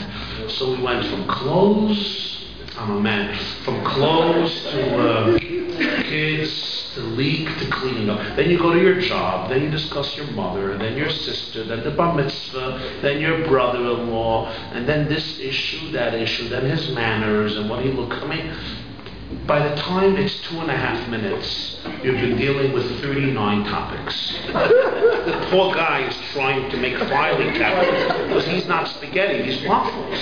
So everything is separate, so it's 38. By you, it's one. It's called life, feeling, emotion. He doesn't operate that way. It's filing cabinet. 38 filing cabinets in 2 minutes. So the poor guy is now completely overwhelmed. So he has a choice. Choice number one is a bullet through his brain, basically suicide. The problem is he loves you too much, and he doesn't want you to end up without a husband. So he dismisses the option of suicide. So he does the second to the best option, which will have you have a husband, and that is he falls asleep. So you're holding by item 39, and your husband is snoring. At that moment, you get very offended. He doesn't care about you. Little do you know that the only reason he fell asleep is because he loves you. He loves you so much he didn't want to kill himself from the stress of the item, and that's why he fell asleep. So the act of sleep, which you see as being alienation, is really the most romantic affection in the world. When he falls asleep, you should actually mamish hug him and embrace him. Because he didn't kill himself. He wants you to have a husband. Instead, you get upset. He wakes up 2 hours later. You're not talking to him. You're already suspecting who knows what he has going on. The poor guy doesn't know what hit him. Why is he upset? But he can't articulate this because he's a man. He's a waffle. He doesn't know why he fell asleep. Really, he fell asleep because he's madly in love with you, and he wanted you to have a husband. So, my friend, you understand, sometimes men fall asleep not because they don't want to create space, but simply because they don't understand spaghetti. I mean, they know how to eat it, but they don't understand it. Right? They know waffles. That's sometimes. But other times, you have to be able to laugh, but you got to be able to listen. You say make space for Leah. The greatest thing is when there's a disagreement in the house. When there's a disagreement in the house, you can look at it in two ways. One way is she's arguing with me again. He's arguing with me again. When will this stop? Another way is, wow, that's so interesting. She has another opinion about this matter. How can that be? I'm right. How can it be? That's so interesting. You know what? Let me be a scientist and study it. Let me hear what she has to say. And maybe, just maybe, I'll learn about reality from an angle that I didn't imagine. That will be a very enriching experience. Hey! I saw the world from one way. My wife sees the world another way. Let me listen. Let me try to understand. And maybe I'll see the world in another way. What that does to you is what it does for you is an argument, instead of it being a reason for annoyance and frustration, it becomes something to look forward to. An educational experience. Think about it. Next time your spouse argues, hold yourself together and say, you know what, I'm going to utilize this as an opportunity to see life from another point of view and thus become a larger person. Till now, I was a person limited by my own paradigms. Let me listen to how you look at the world, and I will become larger than myself. And that way you look forward to an argument, and the argument becomes an exercise in real growth. And when you do this continuously, you listen to the other person and you try to see life from their perspective, things change. But to be honest, how many husbands really dedicate time to think about their wives as an independent person and what her needs are separate from him? How many people really dedicate time not to think how to answer their wife, how to get rid of guilt, how to come home with a good excuse? No, they actually spend time just thinking about who their wife is as an independent person. Who she is, what her emotions are, what her needs are, what her experience of life is. And conversely, women towards men. That's a very enriching experience. The same with your children, by the way. Not just respond to your children when there's a crisis, but actually sit down and think who your child is without a crisis. No crisis, everything is good. Who your child is, what their needs are, what their strengths are, what their weaknesses are, what they can become in life. What do you need to do to polish their diamonds so that it can glow? This experience is how we train ourselves to be attentive to the other person. And it's not always easy, but this is the stuff of a relationship. This is the challenge, and this is the reward of a relationship. Let me take one last question if there is, because it's late. Yes? Should a husband tolerate his wife putting him down in front of everyone? Next. Should a husband tolerate his wife putting him down in front of other people? Either way, it's a wrong thing. It's immoral. It's not the right thing either way. Not a husband putting down his wife in front of other people. Not a wife putting down the husband in front of other people. That is, it's an immoral thing in a marriage. It's the wrong thing to do. In fact, from a Jewish perspective, whenever you're with a group of people, and this is about, you asked about business partnership, this is the difference. You are one with your spouse. You're not one with anybody else. Even your best friend is not your spouse. And therefore, if you have to make a choice between the dignity of the people around you and putting down your spouse in order to gain respect from the people, and you sacrifice your spouse because you want to find favor in the other people, from a Jewish perspective, that is a form of divorce. For example, you're in a restaurant and the waiter brings the hot soup and you're there with another few couples, right? And you're very polite and your etiquette is perfect. Your husband, we know, is clumsy and absent-minded and a little detached. And the waiter brings the soup. And your husband takes the soup, he's trying to be a mensch, right? And as he takes it, he pours it right in the other woman who dressed up beautifully and now there's hot soup on her. It's very embarrassing, right? And the wife turns to all the guests and says, he always does it. He's a shlomazel. What did she do? To protect herself, she divorced herself from her husband and said, he's an idiot. He's a moron. I know. We all know. She divorced herself from her husband because it was very uncomfortable. Or the other way around. The husband turns to the people and says, that's my wife. You know, she has a bad temper. or she's really not good with stress. He divorced himself from her to please the other people.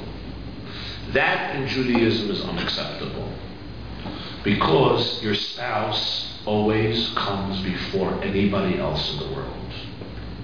There's no one in the world who comes before your spouse. Not your business partner, not your investor, not even your very close girlfriend or boyfriend, or your child. Your spouse comes first in the Jewish tradition before everybody else. And therefore you don't sacrifice your spouse so that other people should like you. That's a mistake, and it's unacceptable. That's in front of other people. With each other, take the pot, knock it over his head. No, but that's even in front of other. What about on your own? On your own, you also shouldn't put down your spouse. You should give constructive criticism, but not put them down. If I tell my husband, you're an idiot, you're a moron, I won't accomplish anything. When he feels that I'm putting him down and I don't respect him, he'll just become defensive. Or if I tell my wife, you're really horrible, you're impossible, what are you gaining? You're just making her become defensive, and you're distancing yourself from her. Just like if you tell it to your child. So even with each other privately, you shouldn't put down the other person. You should tell the person, there's something bothering me about your behavior. There's something I think we can work on. There's something I would like to help you. There's something I have to talk to you about. Privately. So putting somebody down is usually never effective. If I'm very, very angry, I can say that. I can say, I'm really, really angry, and a part of me wants to put you down, but I know it's not the right thing, but I have to tell you that I'm very angry. That's fine. You're expressing your emotion. So putting people down, you have to be careful with, even with a stranger. Is there a point in putting somebody down? What are you going to gain? You'll just make them become defensive. But in front of other people, a husband has to respect his wife, and a wife ought to respect her husband. That's a covenant that should never be breached. And other people have to know that. If people see that you put down your wife and you put down your husband, they will also put down your wife to you, or put down your husband to you. And that's unacceptable. It is unacceptable for a person to create any crack in a marriage. For me to say anything that will make even a subtle separation between a husband and wife is forbidden. It's a bad thing to do. I'm not talking about if somebody comes to talk to me about a challenge and we talk about it, but I'm talking about for me to make a comment to a wife denigrating her husband, even if it's true. The guy may be a schlemiel. Or making a comment to the husband denigrating a wife is an absolutely unacceptable. It's simply a morally wrong thing to do from a Jewish perspective. And if a husband gets insulted when a wife does it, he's right. He's right about it. It's a hurtful thing. A wife has to be very careful. Men are more sensitive than many women realize, by the way. One comment from a wife can drive a husband mad. Some women don't realize how powerful their words are. When your husband comes home, a nice word could turn his night into paradise. A harsh word could drive him crazy. Women today often are so feministic, they don't realize how much power they have over the men. When women were more like women, they knew that with a joystick, they can change their husband's moods in 3.5 seconds. With feminism, they learned that they're just like men, and they don't realize that they're more powerful than men, and that's one of the problems of feminism. Feminism, instead of elevating women's power, sometimes decreases it. Because the old women used to know that with a simple comment, they can change their husbands very fast. Because men are men are like something like babies, You say something nice to them, and they're like angels. Try it out. Your husband comes home from work, give him a compliment. Before you tell him what a hard day you had, for like 20 minutes, say nice things to him. Then unleash everything. If for 20 minutes you say nice things to him, I promise you he'll crawl under the table and mop for you. Just tell him nice things. Tell him how handsome he is. Tell him how much you appreciate his work. Just tell him nice things. They have to be real. Women don't realize the power. When you say nice things to your husband that are genuine, he'll be a very sweet guy. I'm telling you, he'll crawl on 4 like a horse and do whatever you want. But for the first 20 minutes, just shower him with compliments, make him feel like a king, and then he'll become a shmata on his own. But if, when you come home, you make him feel like a shmata, then he has to feel like a king. How can he feel like a king? By revolting. You want me to do this? No. You use my credit cards. I pay the mortgage. You don't appreciate me. I'm not doing anything. But because he has to be a king. But if you make him feel like a king, he's happy to be a shmata. Most of them are, as long as the wife appreciates. Women have to realize their power. Complimenting your husband every day is a very good thing to do if it's a genuine compliment. Especially the way he dresses, if he dresses nicely. The way he looks. Men like these stuff. The way he works. His ethics, his values, his commitments, his sacrifices. A guy was complaining to me that his wife calls him up in the middle of the day every day, and she's like, "What are you doing?" And every day, for 12 years, he has the same response. Imagine. She has the same question, he has the same response. And his response is, "I'm sitting on a hammock, and I'm sipping pina colada, and I'm smoking a Cuban cigar. That's exactly what I'm doing."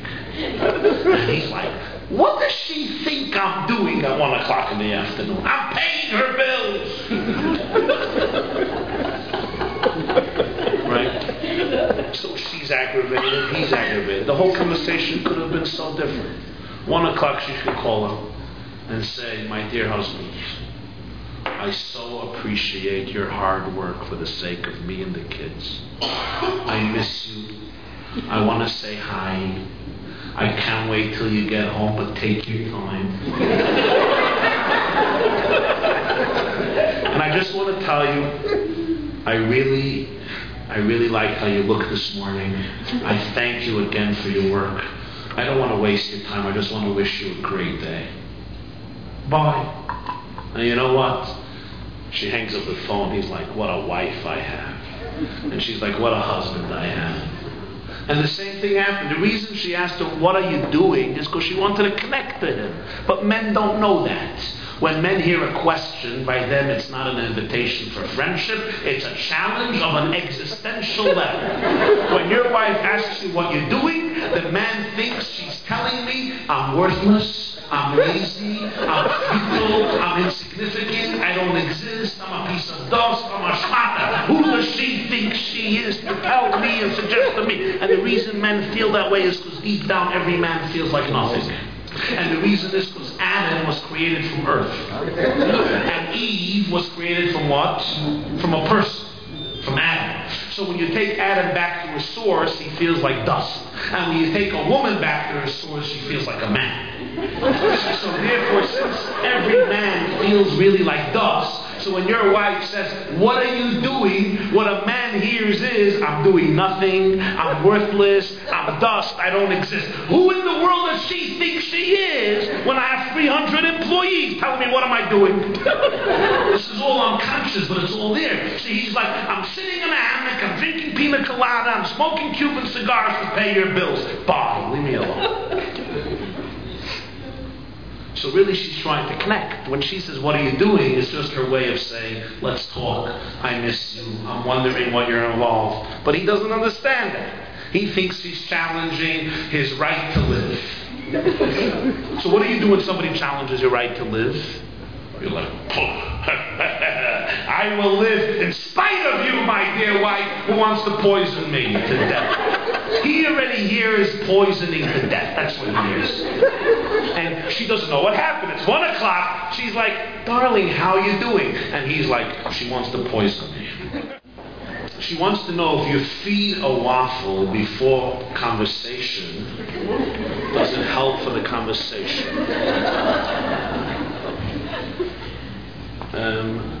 Well, usually if he eats too much, he he will fall asleep. So you gotta feed him enough to put him in a good mood, but not feed him enough that he falls asleep. And you hold it as a reward that when he listens to the conversation, you'll finish feeding him. I'm saying that in jest. Listen, food is important for survival and for concentration. Obviously, food can make people tired, but it's not the woman's responsibility to make sure that her husband doesn't fall asleep when she talks. It's the husband's responsibility. And here we get into the issue of codependence. A woman is not responsible for her husband's behavior. A husband is not responsible for his wife's behavior. Adults are responsible for their own behavior. So every husband is accountable for what he has to do in a marriage. And every wife is accountable for what she has to do in a marriage. And I can't live my life saying, if only I will manipulate this and this and this and this and this, I will get him to do this and this and this. He got to stand up to himself, and I got to stand up to myself. Yes, sometimes we got to be a little clever. Sometimes we have to use subtle tactics. Sometimes, but generally in life, everyone is responsible for themselves. A husband is responsible to listen to his wife and not fall asleep. If that means that he has to eat, let him go eat. There was a couple that the wife just hates cooking. She's a little prima donna. She doesn't like cooking. Fine. She comes to me, what should he do? And I get some of those interesting questions. I told him, I know where you work. There's a restaurant across the street. Before you leave work, order dinner into your office. Eat dinner and go home. He's like, wow, that's brilliant. He was coming home every night upset that she didn't make dinner. They got into a fight every night. But listen, what are you going to do? Your wife hates him. So what? So you're not going to be married anymore because she doesn't make dinner? There's a restaurant across the street. Fress your dinner at 5 o'clock. Order 9 courses. Eat. Come home satiated. And you know what? If once a week she makes dinner, you'll eat again. I mean, we can do it. You'll eat again. What's the problem? And you know what? It works perfect. He eats dinner every night at his office. He orders from the restaurant. And so, you have to know the situation. You got to know the reality. And you got to take responsibility for it. Okay, now we'll mamish take one last question. Yes. Going back to Rachel and Leah. If Rachel is so beautiful, doesn't it sort of bother her that she's really the second one and not the first one, and she's married to somebody who is already married? And how does she deal with it?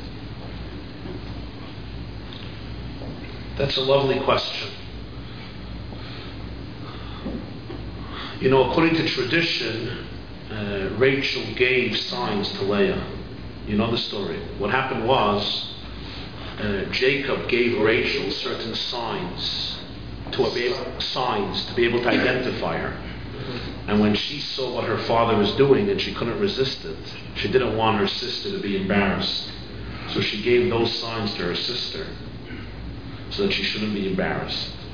Which means that really Rachel was extremely self-confident and extremely selfless. To save her sister from shame, she gave up her signs. So that was really the power of Rachel. Her kindness, her grace was absolutely extraordinary. That's on the literal level. In the psychological and spiritual interpretation of the story, it really works that way. When you date, you see Rachel. When you get married, you see Leah. When you work on your marriage, you remarry Rachel again. So that's really the process. You date Rachel, then you discover Leah. And then in the growth process, you recreate a marriage with Rachel. Because as you said, you find the beauty in life, and then you create a second relationship that's based on maturity and honesty. And suddenly, Leah and Rachel become one. So in the psychological story, it's Rachel, Leah, and then Rachel. Have a wonderful night, a wonderful week, and a beautiful relationship. Thank you very much.